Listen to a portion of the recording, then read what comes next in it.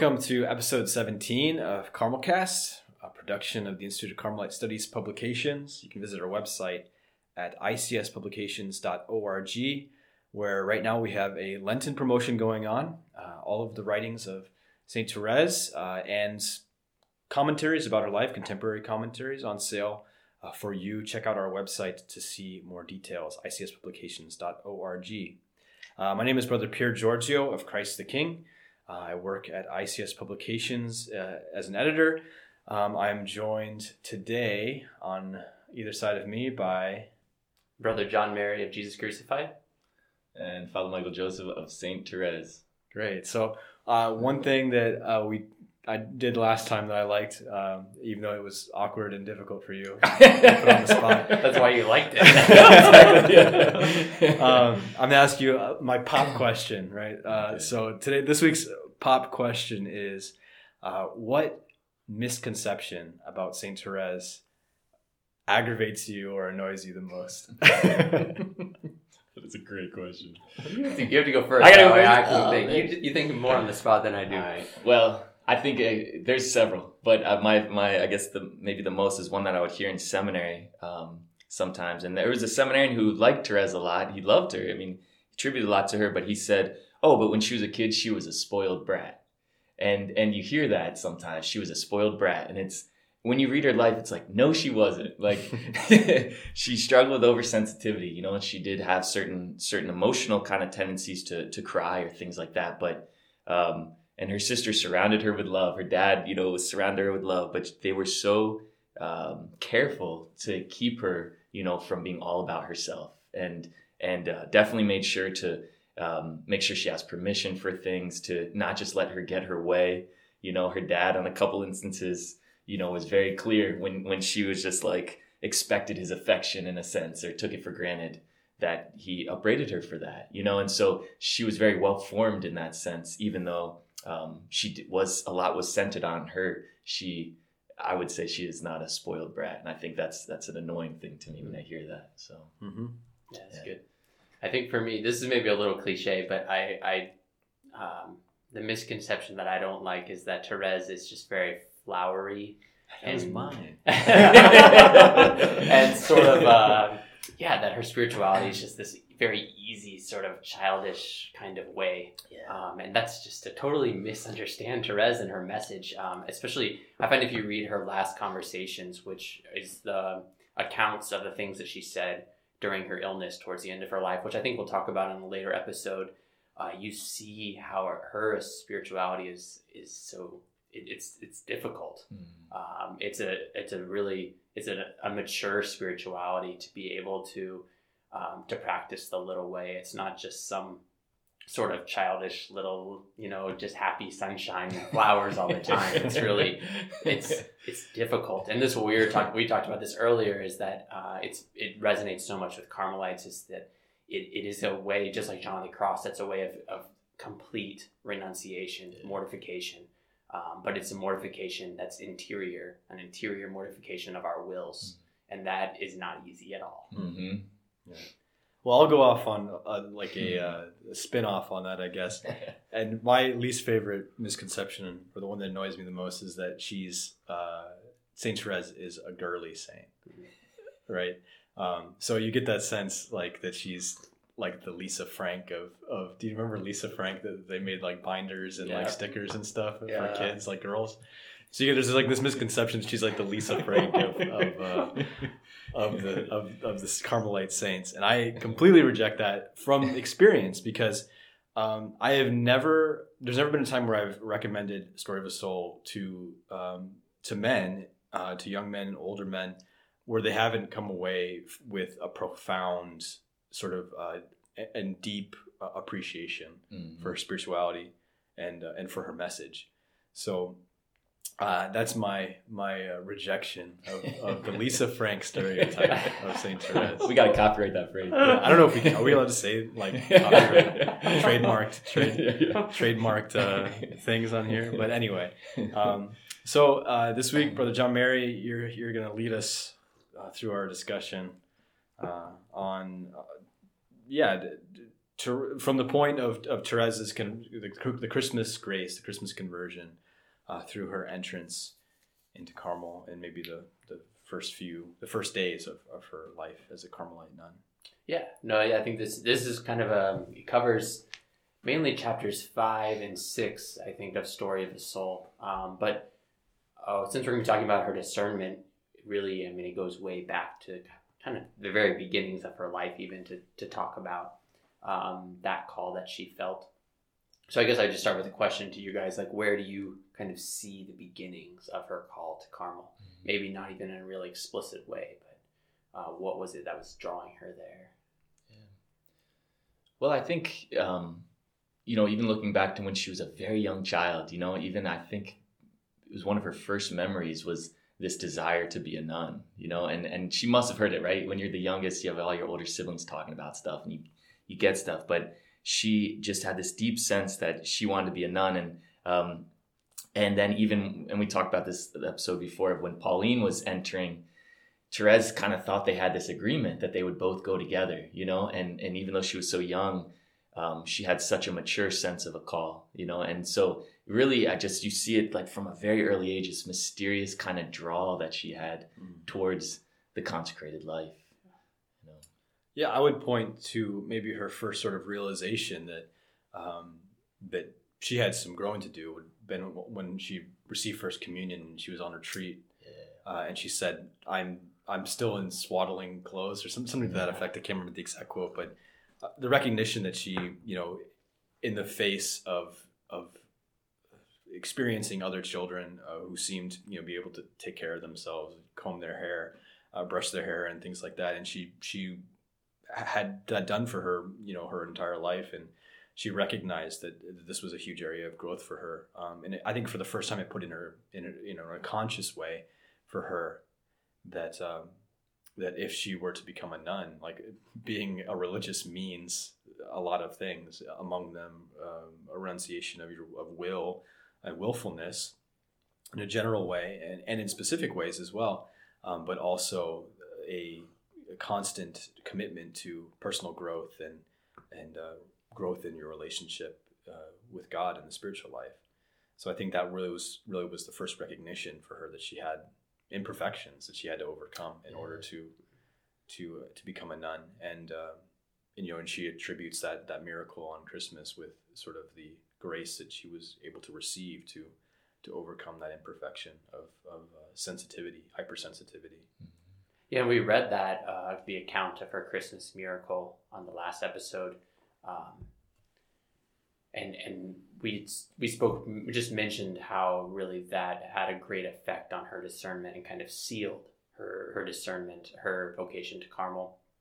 I just find it so interesting that she calls this the greatest grace of her life, and we refer to it as the Christmas miracle.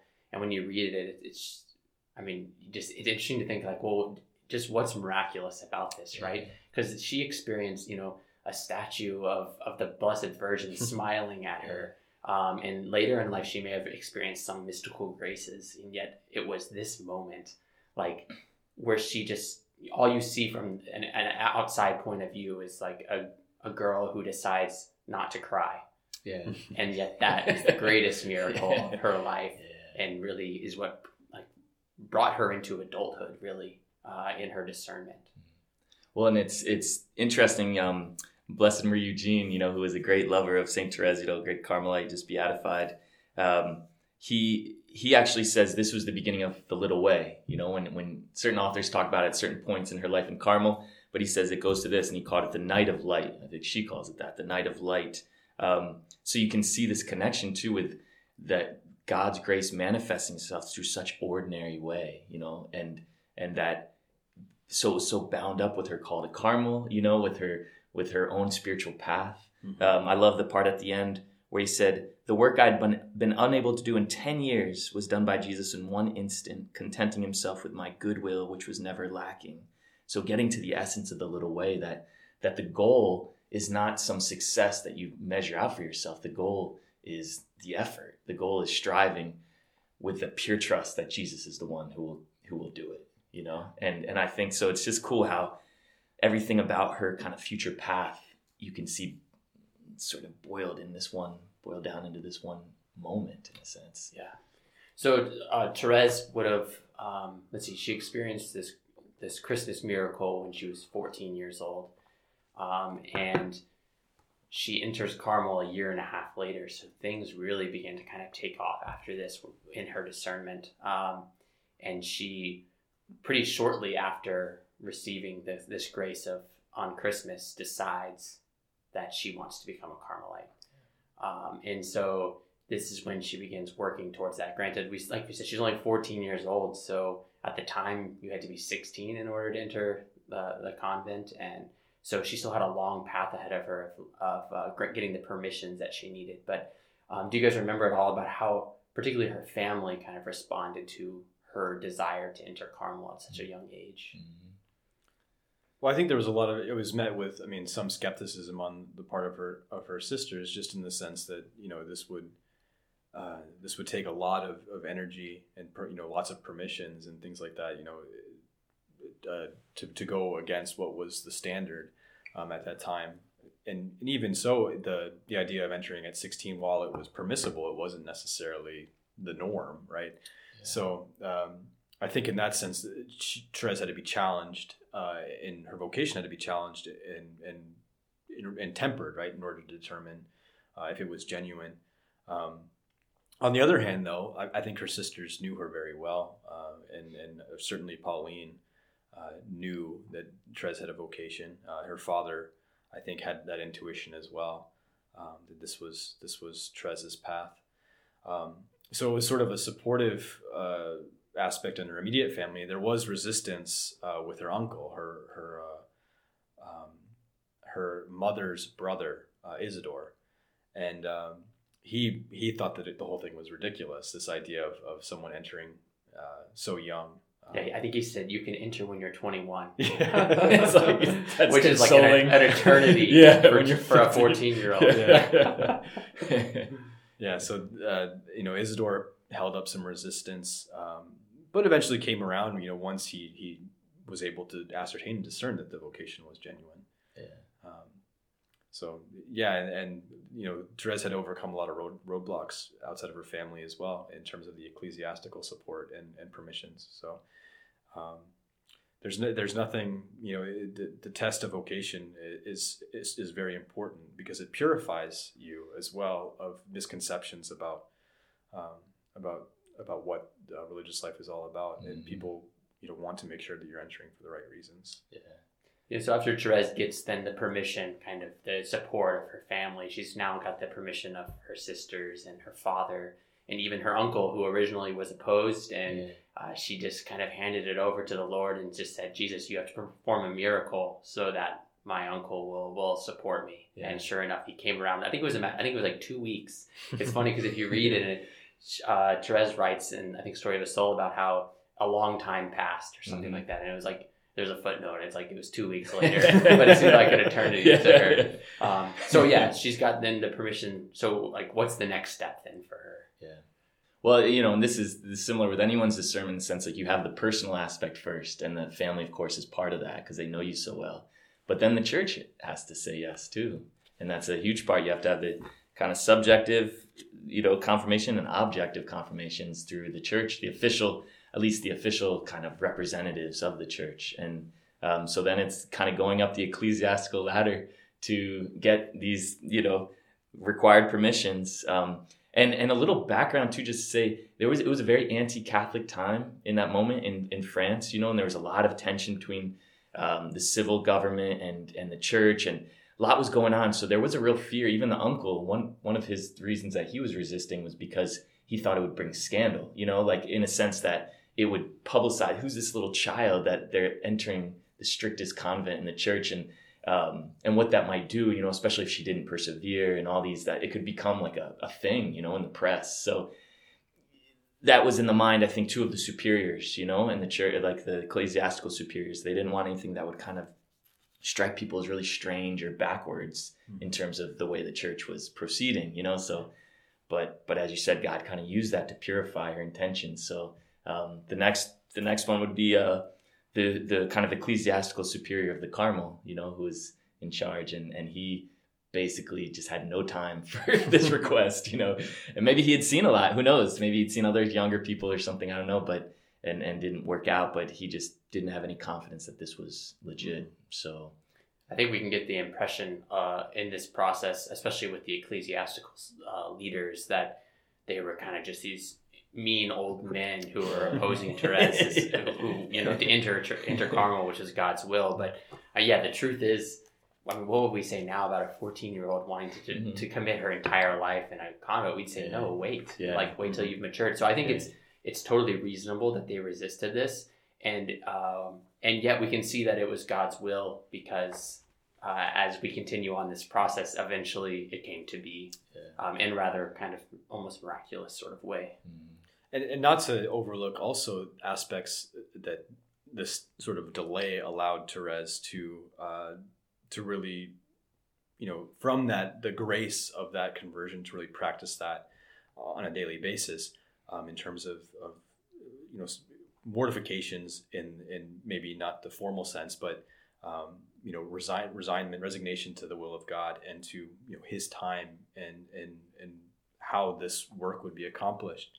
And she also took advantage of the time in the sense that this was really a time of deep study for her. I mean, she spent hours at a time studying science and history, and also used the time to practice what she considered to be sort of the first blossoms of her charism of prayer, and praying for the convicted man for his conversion. What was his name? Pranzini. Yeah.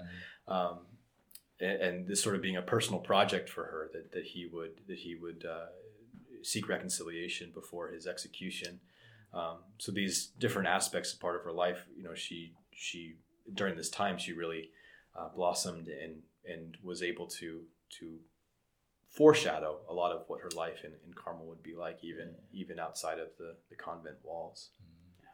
So Therese experiences the kind of the refusal, pretty strong refusal of the superior of the Carmel, and so her next step then is, well, if I go to the bishop and he gives me permission, then the superior will have to let me. And you can see how her family was very supportive on board, because her father goes off with her. They go to visit the bishop. What was that experience like for her? Yeah. Well, it's one of those times in reading stories so where you kind of laugh out loud, because she said, you know, here she is in this, you know, colorful dress, you know, trying to put her hair up so she looks older and doing all she can to like have some gravitas, you know, and then it's like, it's raining, right? So it's raining super hard. So she's getting wet as they're, you know, approaching the cathedral. And then when they get in there to wait, you know, there's a funeral going on, you know, and so everyone's in black. It's just a very mourning. And here's this young girl, this like bright dress, trying to like work her way through to get to, you know, where she needs to meet with the bishop. And so just the embarrassment, you know, she didn't like to be kind of noticed in a sense. And so it already like, you know, began this embarrassing moment, you know, to kind of prepare her for, you know, again, it's like these little crosses, seemingly little crosses, but that are a big part of, you know, the vocational journey.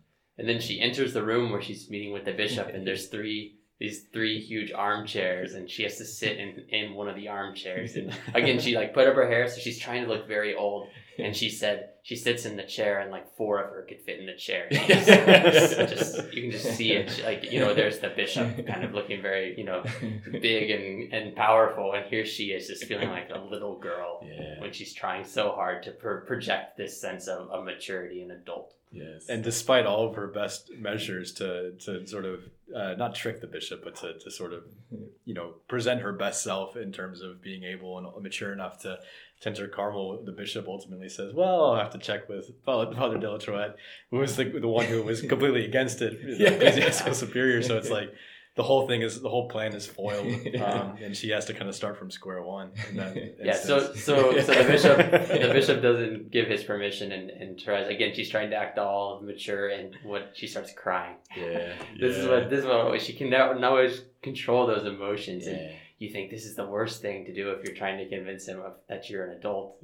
But it turns out he has great compassion on her. He ends up, I think, kind of embracing her and like trying to console her, and he says, well, you know, basically that he'll see what he can do, and that he'll let her know, because the next thing is their family was planning on joining this pilgrimage to go to Rome, And so the bishop tells her that after the pilgrimage, he would give kind of his answer. So they basically go from there. They go on this pilgrimage to Rome. And what was that experience like for Therese? Well, before she got to Rome, they spent some time in Paris, and that was for Therese, that was an important period or time. Only a few days, but she speaks about the Church of Our Lady of Victory in Paris, and I guess during the time where she was having her great illness, when she was younger, there was a novena of masses offered for her at this church. So she wanted to pay a pious visit to the church where she attributed her healing from at the hands of Our Lady. And this was another sort of instance where you see her spiritual maturity during this time of trial and tempering of her desires in terms of making sure they're genuine. And eventually they make their way to Rome. And this is during a period where there's a lot of anti-Catholicism going on in both France and Italy. So you can only imagine some of the experiences that she would have had in the midst of protests and things like that. And she mentions a few of those instances, but it would have been, she speaks of this time as she's very, she sees herself as very impressionable. And she understands that she has to keep her guard up in order to not be tempted into sin amidst people screaming at you in the midst of a city life. You can only imagine what that would have been like. So there is this sense where she's really practicing the reception of the grace that she received and really using it in a sense, and allowing God, this resignation to allow God to be the master of her life. Exactly. And I think you can see how that kind of tied into her really sense of Marian consecration in that moment, because when she went to France and she went to Our Lady of Victories, it was a realization for her, because as we talked about the healing that she received, right after that, the sisters in Carmel sort of tricked her in a way to telling her that's, maybe a too extreme way to saying of what happened. She didn't want to say what happened. And once she told it, she just was agonized over, did it really happen? Or was I, did I say this? I shouldn't have said it. And for years she struggled. She was haunted by this beautiful grace she received, and then what she had maybe done to mess it up. And when she went to Our Lady of Victories, whatever that connection with Our Lady in that moment was, just made her know for certain that Our Lady healed her, that it was all good, and so it was a real moment for that. And then it's like Therese just receives this peace, and then in gratitude entrusts everything to Mary. So it's a real sense too of her vocational journey is being entrusted to Mary in this moment. And then also her pilgrimage to Rome, that Mary will protect her, keep her pure, and because things happen, not only the kind of the rabble, this pilgrimage was famous. Actually, it was in the press, and so these Italians heard about this French group coming to, wish the Pope a happy 50th anniversary, basically, of his priesthood. And so these French people would line up when the train, because they knew where the pilgrimage was going. So, and at one point, all these, kind of young men who were interested in seeing some young French girls were waiting at the train station. And here comes Therese and Celine. And one of these Italian guys comes and just hugs Therese and snatches her up, And Therese just gave him this look. Therese just gave this look, right? And he backed off. So she had, Our Lady, that consecration was really bearing fruit, So we see then, I don't think we get this impression as much from reading Story of a Soul as when you kind of dig into the letters of Therese, but even before this pilgrimage, she has a plan in mind for her discernment. And it's not just something that she has planned, but it's like her whole family is involved in what's going to happen in Rome. And what is she planning? Well, she knows that there's going to be an opportunity during the papal audience that the pilgrimage will have. They're there to wish him a happy ordination anniversary. So she devises this plan with her accomplice Celine who's with her on the pilgrimage, to ask the Pope, the Holy Father, Pope Leo XIII, for permission to enter the Carmel, because she knows that if the Pope says yes, well then nothing else can stand in her way. He's the buck stops with him. Right. So she didn't get permission from the superior, didn't get permission from the bishop. So the next step is the Pope, and it wasn't like this was just some quick decision that she made. Even before this pilgrimage, her whole family's involved. Did you see in the letters? Her sisters who were in the Carmel are writing to her, telling her, because I guess before she had left, she had this idea. It was Therese's initial idea to speak to the Pope, and they told her no, not to do it, because, it wouldn't be very prudent. But eventually they kind of came around and changed their minds. So then they're writing to Therese while she's on this pilgrimage and saying, you should speak freely with the Holy Father, and here's what you should say. And so even her father's involved, and one of her cousins, they're all involved in this plan. And then the day comes. And she's super nervous, of course, and I just think too, a girl who struggles with timidity, is very shy, and doesn't want to be noticed, right? And then she has, because everyone has their chance to greet the Pope, in this pilgrimage group, and no one's supposed to say anything, so she has to go out of her way to say and do what no one else is even doing, and explain her cause, in this 5 seconds that she has. And so I just can't imagine. And so her heart's just pounding. And this is where I love Celine, because Therese is having second thoughts, and she's right about to meet the Pope, and she turns to Celine, and Celine just says, speak, just do it, and it gave her the animo to then present, her case before the Holy Father.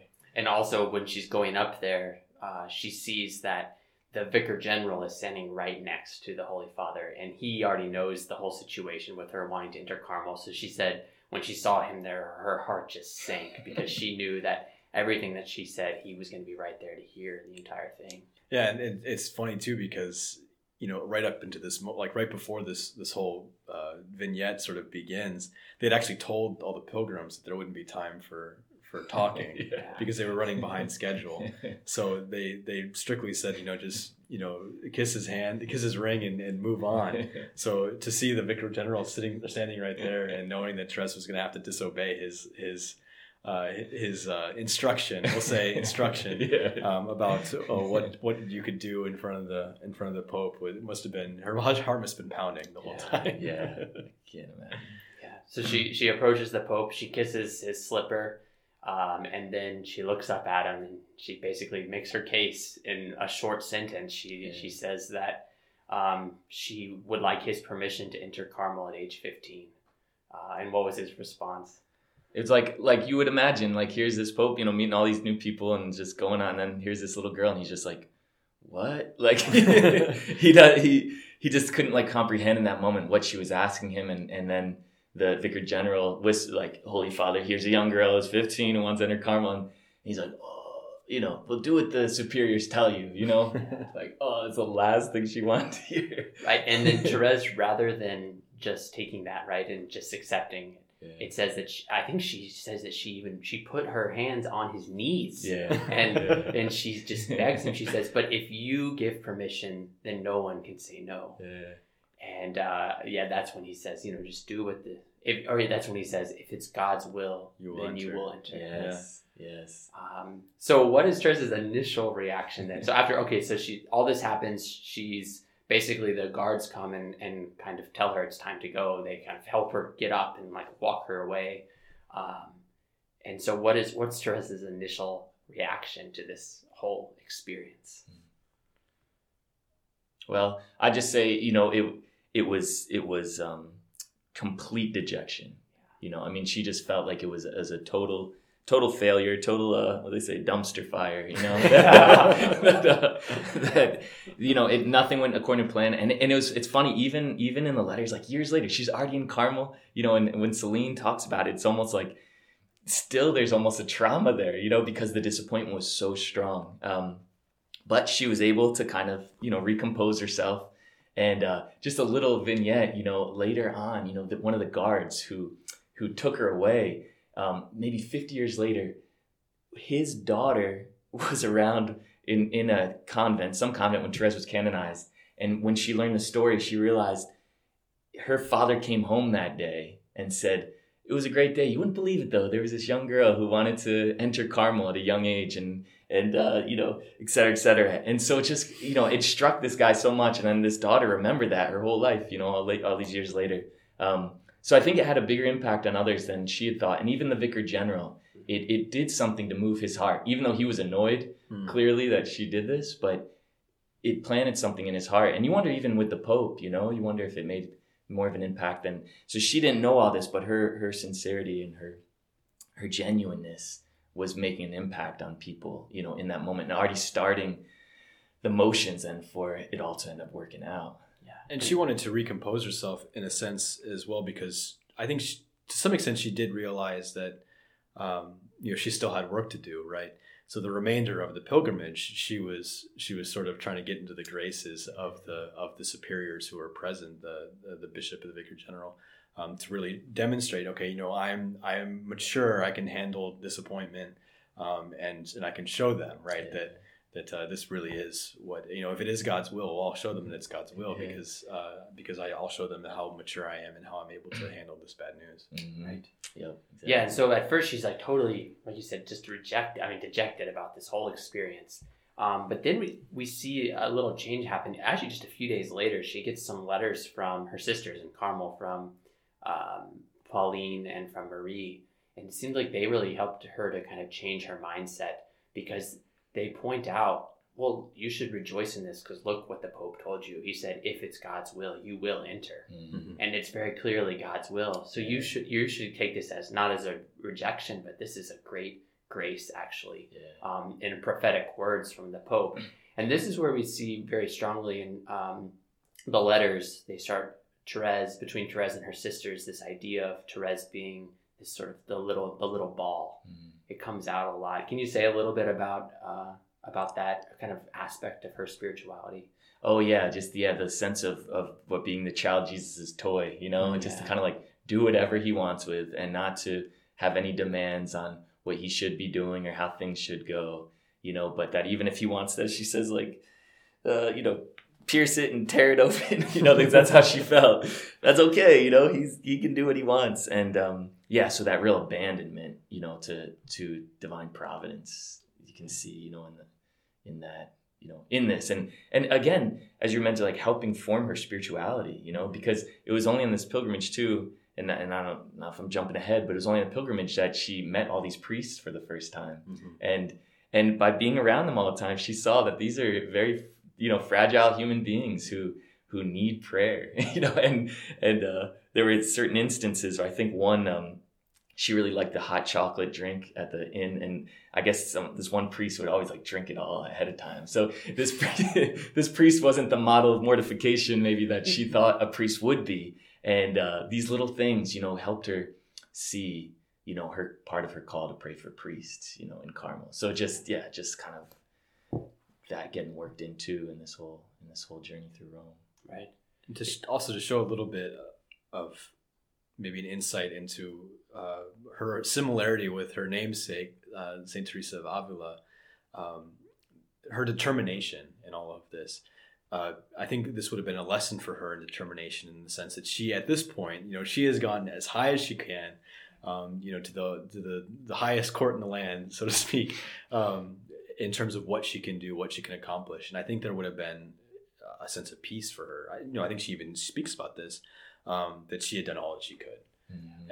And to, as an example of what determination in the spiritual life looks like, if discerning that something's God's will, to be determined to see it to its end as much as we can. Yeah, and going back to that image of her being Jesus's little ball, his plaything, it's a beautiful sense of abandonment and docility, but it doesn't mean for Therese that we don't do anything, because she went all the way to the Pope. So like you said, she did everything that she could, and yet then you just hand it over and just trust and say, if it's your will, God, then it'll happen. I've done all that I can. Yeah. Now it's in your hands. Yes. And it's just like such a beautiful aspect of her spirituality to be able to hand that over in that way.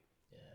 And that's a real peace, you know, there's an unshakable peace that she would talk about that she had deep down, you know, as a fruit of that. And she didn't give up hope. She still is convinced that she's going to enter at Christmas. This is November. Yeah. And she's still convinced that she's going to enter the Carmel at Christmas.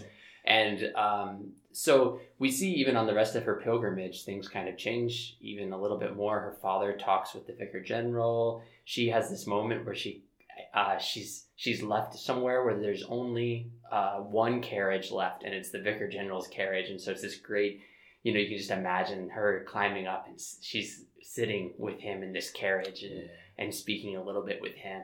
But so she begins she goes through these ups and downs of having hope that this is still going to happen. It's still God's will.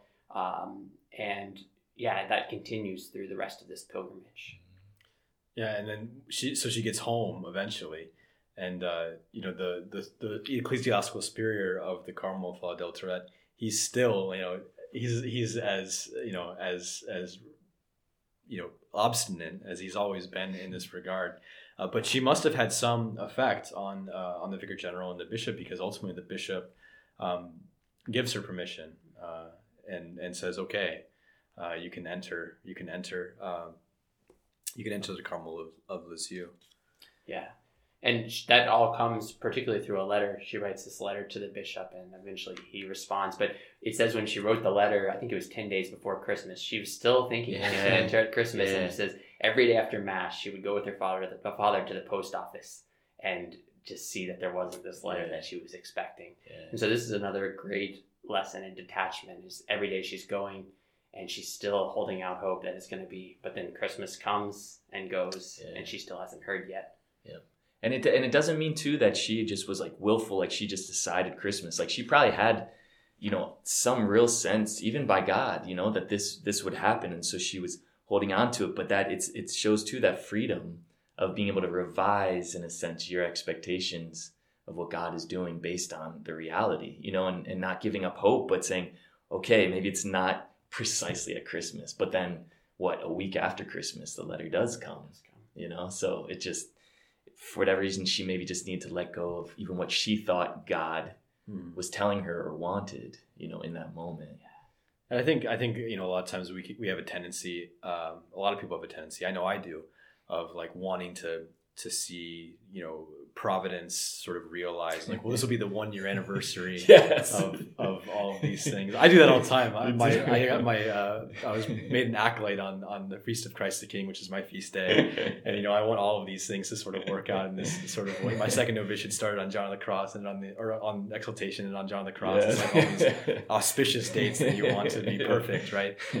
So I share that with Therese, that sentiment, but that idea that, okay, you know, God works beyond just those providential sort of nice I don't want to say coincidences, but those sort of how things line up in ways that are you know, cute and nice, right?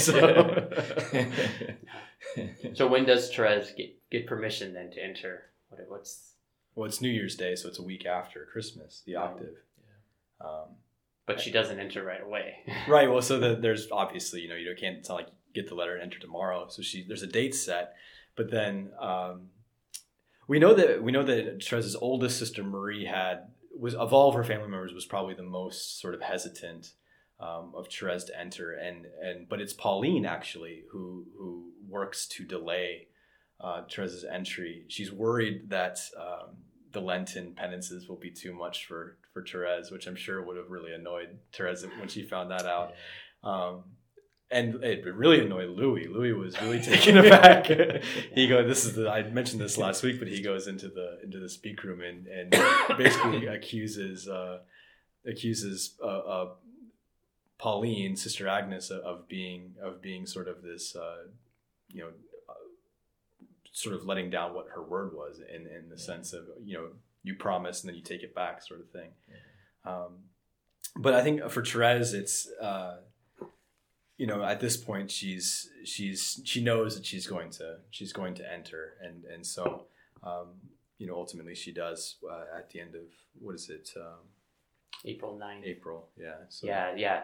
But it still is, it's funny to me reading this because she finds out she has to wait another 3 months, and you'd think it's an eternity. She's just like, it's so hard for her, but we can see how providential it was and how that time, and she was able to see looking back, and when she writes about it in the Story of a Soul, of how providential it was and how God was really using those 3 months to prepare her for her entrance into Carmel. Yeah, exactly. And even the whole thing, it might have been very wise, because remember, Therese was so sensitive to the cold, and that ended up becoming like the hardest thing for her, later on in Carmel. And so, to enter right away and just be subjected to that, it could have been, I'm sure she would have persevered, but just again, like God's providence, that might have been the right moment.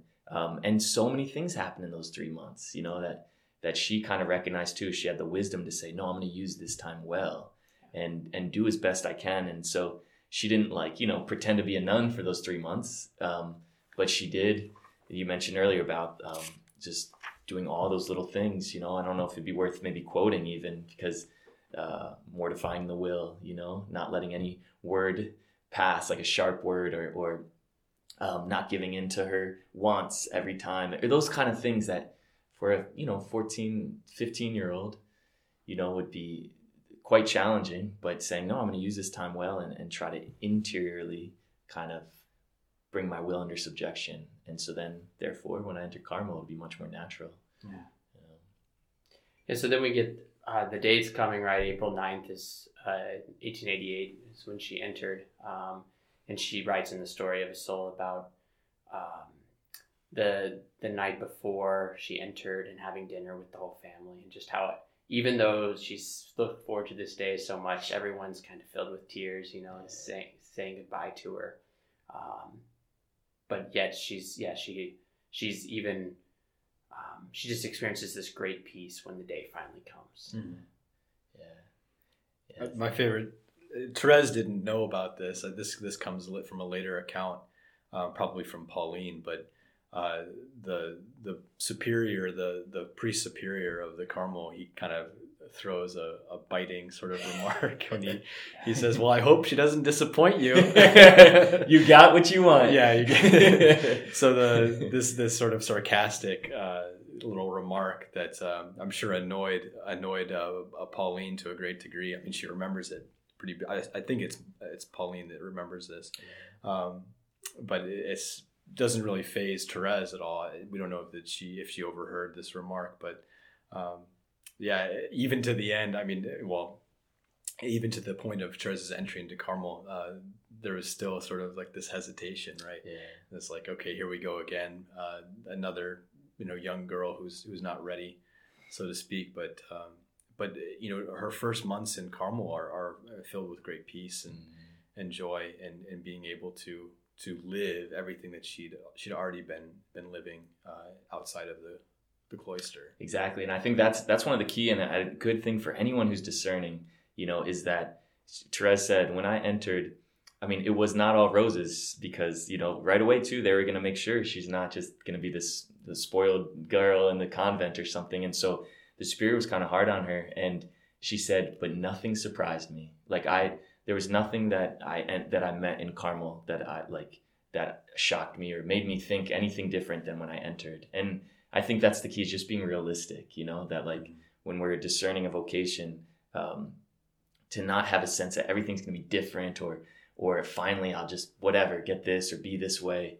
It's like just to be very realistic about what you're entering, but still desiring that with all your heart, And the last thing I would just say too with that, is when I was discerning and going through the application process, and there were some challenges that came up, and a Carmelite nun told me, if you don't have difficulties in your application process, you should probably doubt your vocation to Carmel.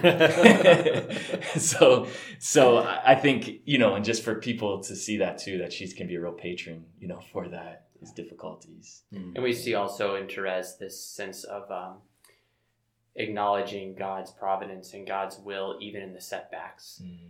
Seeing, even if it's not in discernment, but just in the daily things in our lives, how the struggles, the things that we see as setbacks, are really God's way of teaching us God's way of helping us, preparing us for what is to come. And so that helps when we're in those moments to kind of recognize that, no, this is happening for a reason. There's God's using this to sanctify me. Mm-hmm. So with that, we'll come back next week and continue our journey with Saint Therese and her life and her lessons and the beginning of her discovery, in a sense, of the little way and what that meant for her and how she spread that to the other nuns she lived with and ultimately to the whole world. Her little way that was so influential in her becoming a saint and also a doctor of the church, the youngest doctor of the church. So with that, we wish you a blessed Lent this week. Stay determined in that. Ask for graces through the intercession of Saint Therese. God bless you. God bless. Bye.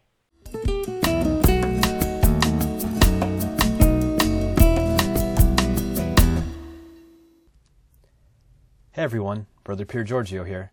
Thanks for checking out this episode of Carmelcast. If you want to hear more of us, don't forget to click subscribe.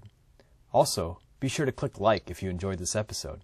Want more information on Carmelite spirituality and the Discalced Carmelite Saints? Then you'll want to check out our website, www.icspublications.org. There's a link in the description of this episode. From here, you can see all our current promotions and access our complete catalog for the writings of St. John of the Cross, St. Teresa of Avila, St. Therese of Lisieux, St. Elizabeth of the Trinity, and St. Edith Stein. If you want to stay up to date on all our promotions and new titles, then be sure to add your email to our email list. There's no better way to stay up to date on the latest Carmelite publications. Thanks for joining us, and may God bless you.